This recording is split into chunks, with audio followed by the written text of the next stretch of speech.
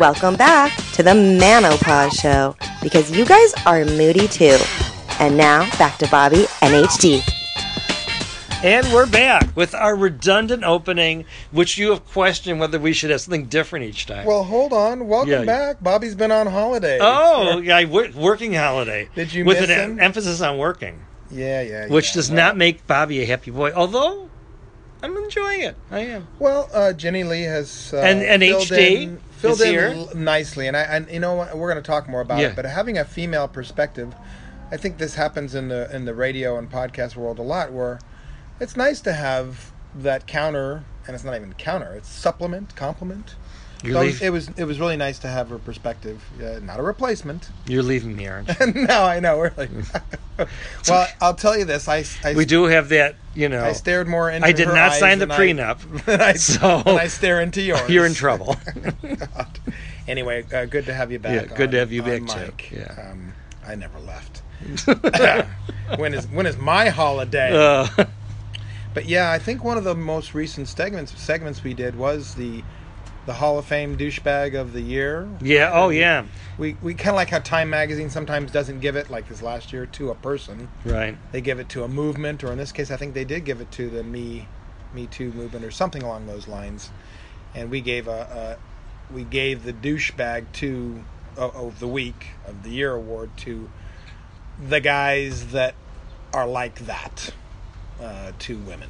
Yeah. But it spawned another kind of cottage topic. Yeah, well, we were just talking off mic, and you started talking about a situation, and I said, can we record this? And it was about, again, how does this impact us regular Joes, so to speak? Yeah.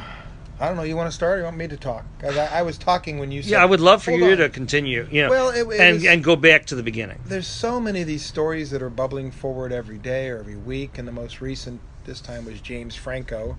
I've always liked him as an actor. He's one of those, he's a good-looking guy. So I think some guys in Hollywood are getting away with it because they're good-looking, and the women, they typically probably have more consensual relationships, and so there's going to be a fine line. And in fact, one of the actresses that complained about him said, look, I had a consensual relationship with James Franco. I'm going to admit it.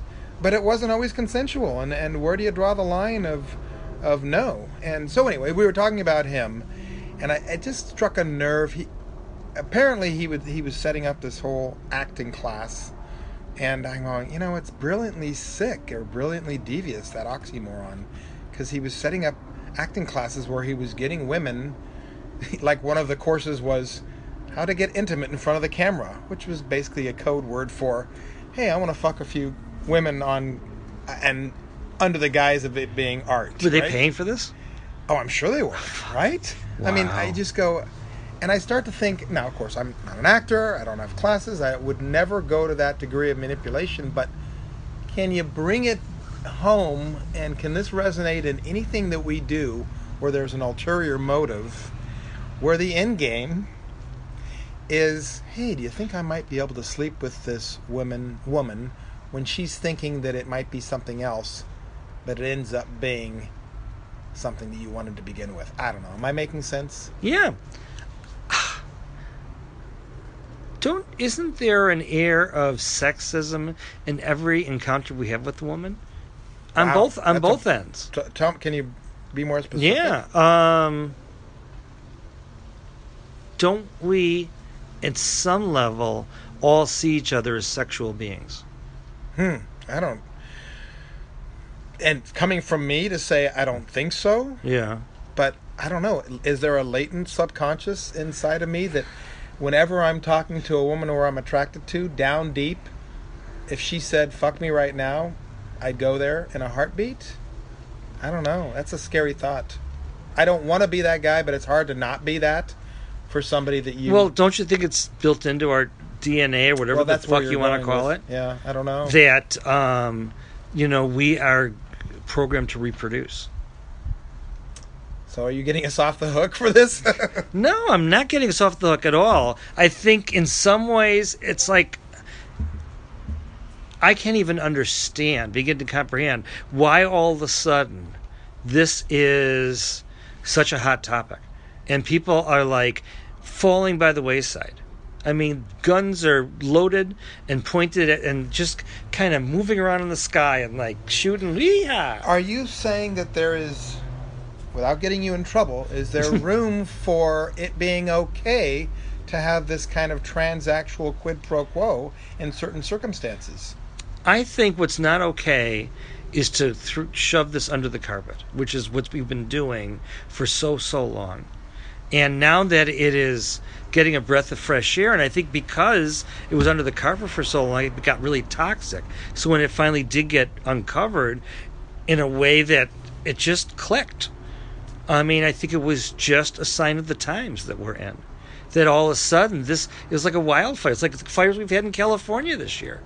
It's like in an instant. It's like it's moved to, So it's gone to the far end of the other spectrum, but what about the circumstances? And they're out there. And I'm not saying that this is what the movement is, well, it's certainly not what the movement is about, but I'm trying to separate the two. But opportunistic women that actually take glee in using their sexuality to advance themselves forward.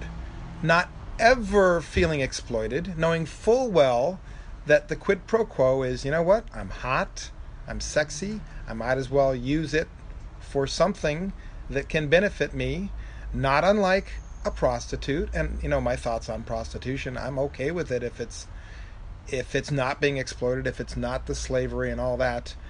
A woman of sound mind and body, literally, that wants to exchange... And it's got to be a sound body if HD's going to be interested.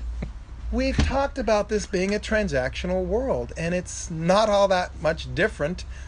What do you call it? Sugar daddy, sugar baby.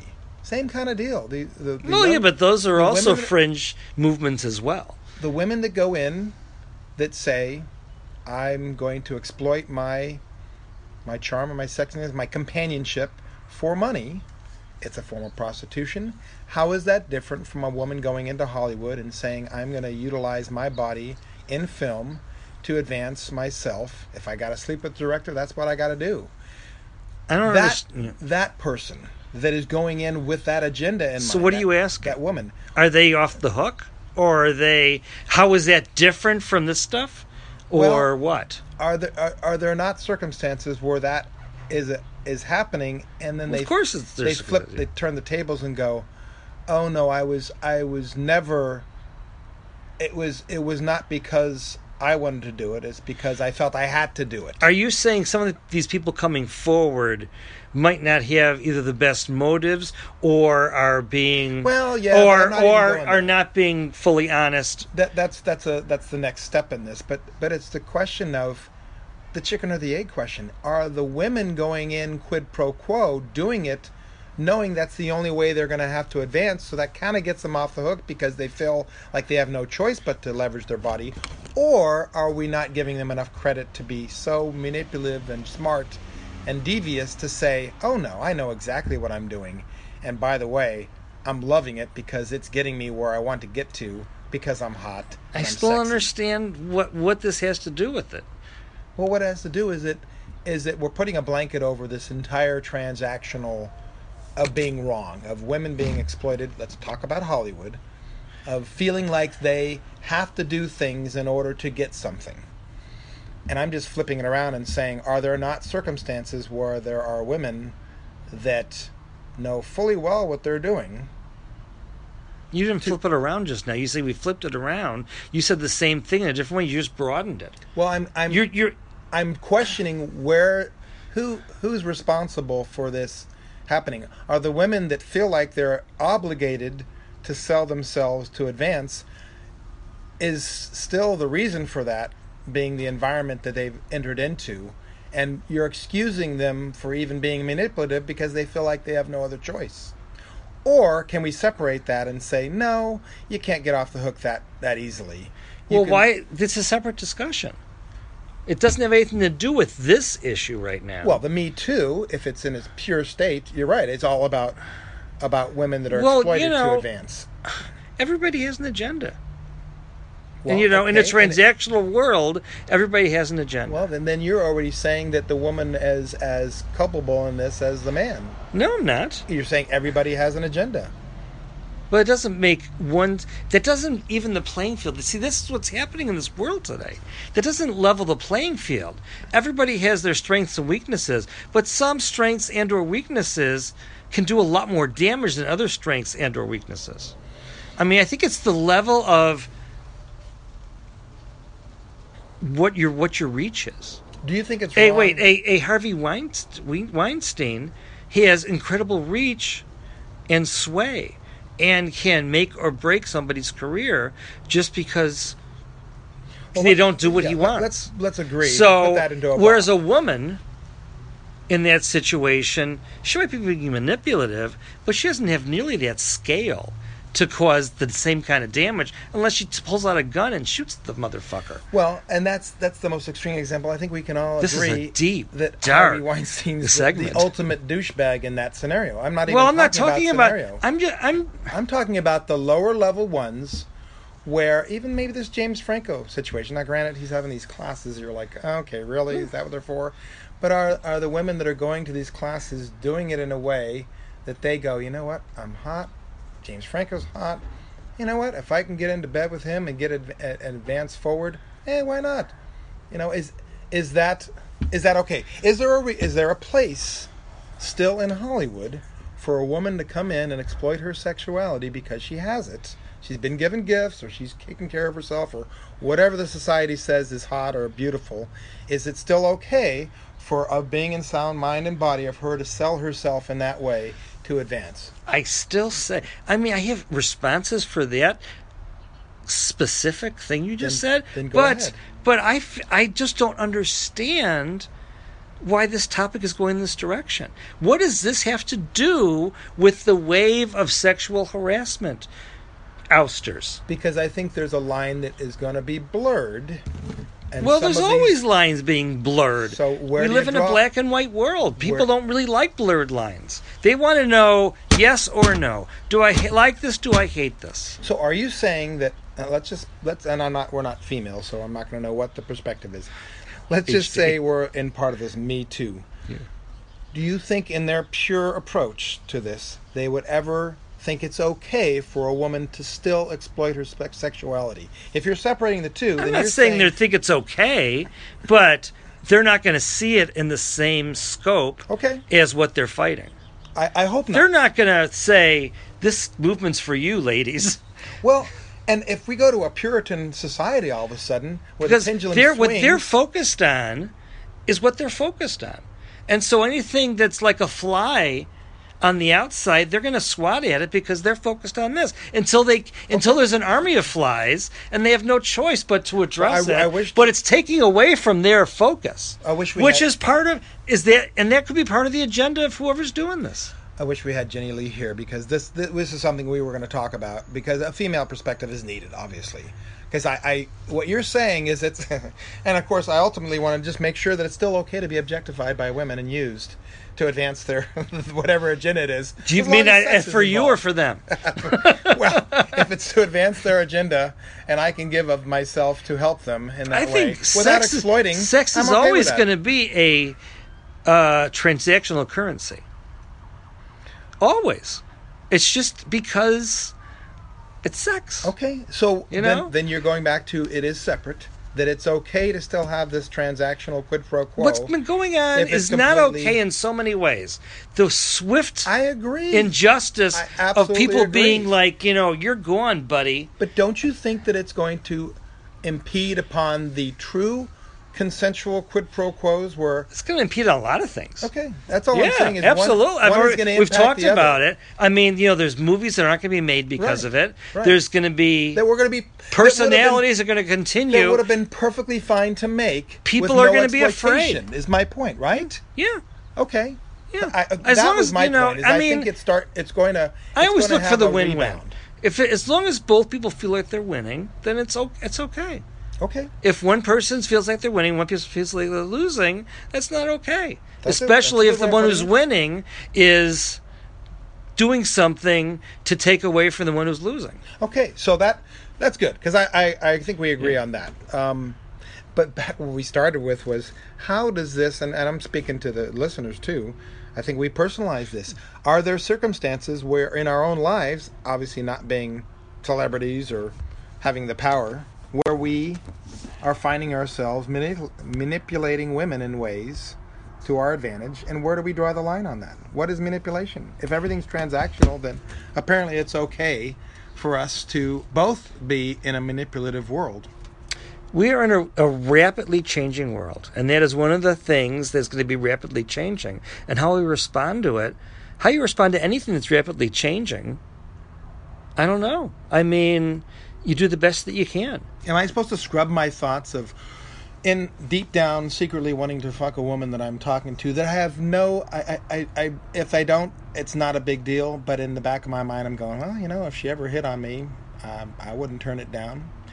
And yet, I always keep it professional. That's part of your checklist when you look at somebody, or when you're dealing with. I think we all have a checklist when I think so. Like, do we want? Even if it's just, do I want this person as a friend? Do I trust this person? Am I feeling something sexually towards this person? I mean, I think unconsciously and consciously, we do this inventory, and I think we transmit it energetically between us. And I think personally, I sleep well at night. I don't think that I... Even on this couch? Yeah. I really don't think that I cross the line. I totally have respect. And you know me. I don't think you cross it enough. That. I was going to say, I probably don't even encroach the line enough. There have been way too many circumstances where I could have utilized my power. But here I am, Mr. Ultra Boy, going, am I even supposed to be feeling guilty for my thoughts on this person that I'm interacting with that I would someday... The potential for people to read your thoughts might be there. So at that point, maybe yes. And right now, no. And I've been in circumstances, about them, where, in my business, it can happen probably more often than it ever did. Well, it should have happened more often than it did, where I've been hit on by a woman that was a subordinate, but it completely came from them. Mm-hmm. And all I did was basically say yes. See, and in this environment, you might be second guessing that. Where back then, exactly. It didn't even give it a second thought. You're absolutely right, and that's all I. And that's what we're losing. That's the point here. So I think that's the thing that we don't have an answer for. But I think hopefully everyone is giving some thoughts to their own lives and how this relates to them. And it's 18 minutes. I think, a little bit longer than I'd like. But I thought it was a very interesting segment. That's half as long as Jenny and my segment. And, if you like this segment, please let us know. We've got a Facebook page, The Manopause Show. This definitely springs forth a lot of thought, and we'd love to hear what thoughts, good or bad, emotional or not. Yep. So anyways, hope you enjoyed it, and I think we're signing off. Yeah, more to come. Bye.